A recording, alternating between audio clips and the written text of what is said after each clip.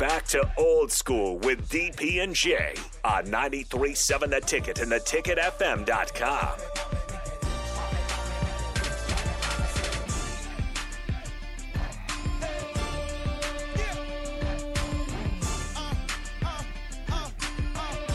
Had to go ahead and let it play.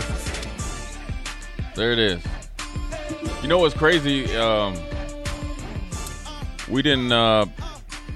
They had the Senior Bowl last weekend, so you talked about Super Bowl week. That's always the Senior Bowl, and then you have the Pro Bowl. So we kind of skipped over the Senior Bowl, and people sometimes always ask. Well, not sometimes, or people might ask me about whether it's Nebraska players potentially getting drafted, and what hurts or helps guys. And the easiest question or easiest answer is one thing I learned when I was working a little bit in scouting, and then looking at players, both like when I asked to be, a liaison or look at somebody's high school kid, whether they are good or not. You want to it's the and or but, right? So you want to say, so if I'm evaluating a player, you want to say, oh, he was a 3-year starter, captain, blanket, all conference, a great leader, and extremely involved in the community, and well respected by his teammates, and right? Mm-hmm. You don't want to be the guy where it's like, oh yeah, he has first round talent, but he's got a couple off the field issues, but he needs to mature, but he's not a leader, but he's not really a team player. That's what really separates guys, not only in the scouting, supposedly, but then also those things just pour over into when you get to the highest level, because that's really what separates you. Because when you got more ands, that means you can do more, right? And you are willing to do more. You're a good player and a good leader. You're a good player and a great advocate for the program, and a straight A student, or a academic All-American, or academic or he graduated in 4 years, and he graduated on time, and he came in as a wide receiver and played a little bit DB, but then he took it upon himself to beef up, and now he's a weak side linebacker, or whatever you want to say. You don't want to be the but, because but guys are usually the guys that are only about themselves, get up there and they only could do one thing, and then once that one thing runs out, then you have nowhere to go, because you can't do anything else. And so having Troy on is a good example, maybe myself, where he can play linebacker and special teams, and he's a leader in the locker room, and he's accountable, and he's tough, and he'll do whatever, and he's the first there and the last to leave, and he's a great teammate and stuff like that. That's how you stick around, and that's how you make it, and that's how you maybe get drafted before or sometimes after guys that you on the surface are better than. What say you about players who listen to local folks rather than national folks about their draft expectation and hopes? You can't fault them, because that's the only thing they know, and that's what they've been doing for however many years. And I think everybody likes hearing good stuff about yourself, right? If they go around and give these grades out, right, and everybody has you always got a second or third round grade. They give out like 100 of those. There's only 100 guys drafted in the first 3 rounds. You know what I mean? So eventually somebody, there's a lot of guys that are going to slip, not get drafted, where you want. So, and then obviously maybe if they say, you're anywhere from second, third round, maybe fifth round, the thing that you're going to hear when you leave or see something like that is second or third round, because you're going to think like, well, I'm going to put in the work. I'm going to test out well, and my film is obviously good enough to be potentially up there, so it should all work out. And there's a lot of things that go into the draft that you definitely don't have any control over. And sometimes even the guy that wants to draft you maybe not get the chance to draft you. And a lot of times these scouts are giving you these grades. That's their opinion, but it has to be the opinion of the guys that actually make the decision.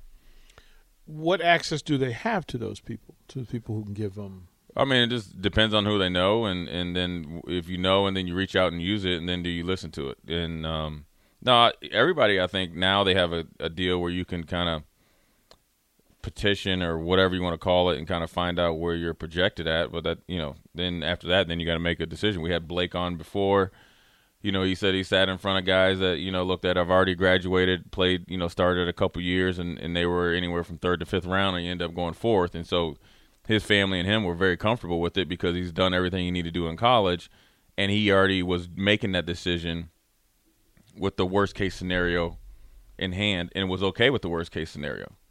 I think if you're making a decision based on the best-case scenario, then you end up disappointed. And then not all the time, but you can have a lot more disappointment. And then if you're making the decision based on short-term gain, you can is there if you're going, if you never know you're going until you go. But if you have a good idea, if they tell you, like for instance, say you're say like a linebacker, right? Back when you're kind of like, unless you're like a Ray Lewis, you can't go up and down. Ray went way too low, obviously. But just say, like they say, hey, look, if you come out this year, just say guaranteed you're going fifth round, right? But if you go back and you get better, you're going to go no later than what you went this year, but potentially you can go third round. You go back because you get better, and it's only 6 or 9 months because you want to go when you're ready. Because when you're ready, you'll last longer versus when you go when you want to, you'll be, you could. When you have to. Yeah, you go when unless you got something. Because there's desperation. Right. That desperation never works out well. Right. So it's okay. So a couple of rapid fire questions before we get to Rico's trivia question to close out. But who's the best coach at Super Bowl this week? Who? McVay or Zach? Mm-hmm. I've been really, really surprised about Zach able to handle this playoff run. So on the surface, you'd say McVay because he's been there before. Mm-hmm. But McVay has shown that he, like what Troy said, sometimes you can overthink it, right? Mm-hmm. And over a game plan. And he's a schematic guy. Mm-hmm. I would probably just say McVay has the advantage, but also like Zach too as well because his approach to it and the way he's built that team will lead them to be in the game or win this game. So both of them are going to be good. I think the biggest coach or biggest influence this week will be leadership group both internally in the locker room and then the assistant head coach or a special teams coach. Generally, that's who it is that can kind of keep guys on track and keep everybody focused. So the head coach is going to be doing a lot of different things because a lot of times in the Super Bowl, they're gone. Who's ever doing it while he's gone is going to have as big an impact as the head coach. I'm going to save one last question for you because I think it'll go after Rico's. But I'm going to ask you, will Aaron Donald be the best player on the field Sunday? Well, he's always the best player on the field. Will he play the best? He's going to have a heck of a game based on what Cincinnati's offensive line done before. But the tackles ain't blocked nobody either. So it's going to be between. It's going to be a free for all. Aaron Donald's going to. Him and Von Miller are just. That's going to be. Yeah. That's going to be where my eyes are. But yeah, they're locking. All right, Rico, time to give away some Super Bowl squares as we talk about it. We will do that next when we come back. Rico's question. If you can answer, you'll get 2 squares to this in the 93.7 The Ticket Super Bowl squares. Here we go. You're listening to Old School with DP and J. Download the mobile app and listen wherever you are on 93.7 The Ticket and theticketfm.com.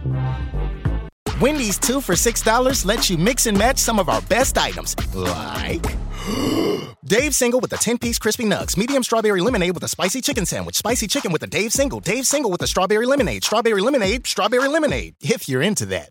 Chicken Sam, crispy nugs, strawberry lemonade, Dave's, nugs, Sam. Whew. Pick what you want at a price you want. Choose wisely. Choose Wendy's 2 for $6. For a limited time, price and participation may vary at U.S. Wendy's. On the card only. Single item at regular price.